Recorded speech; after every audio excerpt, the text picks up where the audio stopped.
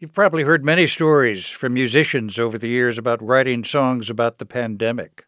But Tiny Desk Contest entrant Nicolle Horbath put a kind of bossa nova twist on what are usually more melancholy anthems for the COVID years.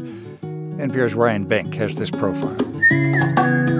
Directly translated, the Spanish word florecer means to flourish. As the title of Nicolle Horbath's new single, its more accurate meaning is to bloom. The Miami-based musician started writing the song when it felt like the world she knew was wilting. So I was in a moment where I couldn't find myself. Horbath is originally from Barranquilla, Colombia. She was a student at the University of California, Berkeley in March of 2020 when the world seemed to stop. Stuck in her tiny dorm room on campus, like most international students with no family in the States, she resisted the urge to just sit there, her nose pressed up against her window, dreaming of the outside world.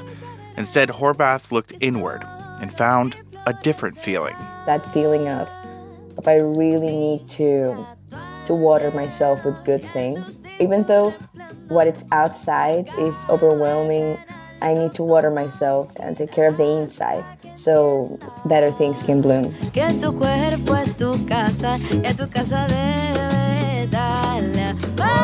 Her song Florecer spans 2 continents, melody and chords written in California, lyrics scrawled out on a bus from Bogota to Barranquilla, Colombia. The result is a breezy pick-me-up, perfect for easy summer listening. Not at all something you'd expect to come from such trauma.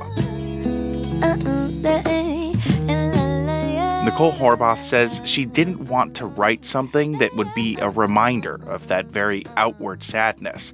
No, she says, at that time, what the world really needed was a reminder that happiness can start on the inside. I was super sad all the time, and I felt really lonely, but I decided to transform those feelings into something positive. But I said it's kind of a letter to myself as well. I think a lot of the songs that I write kind of come from a place where I am like a third person talking to myself and saying, everything's gonna be okay.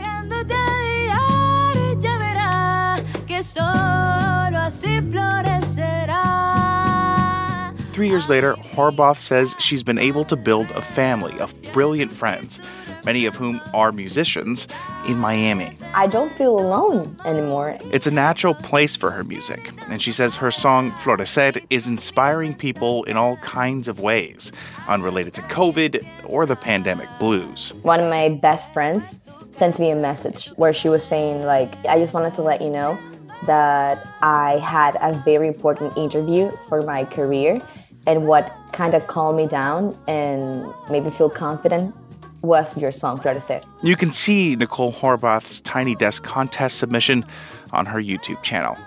Ryan Benk, NPR News.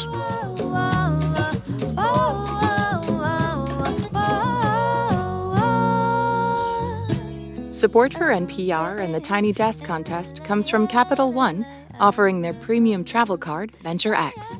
Capital One is proud to support NPR Music and the Tiny Desk Contest. Capital One, what's in your wallet?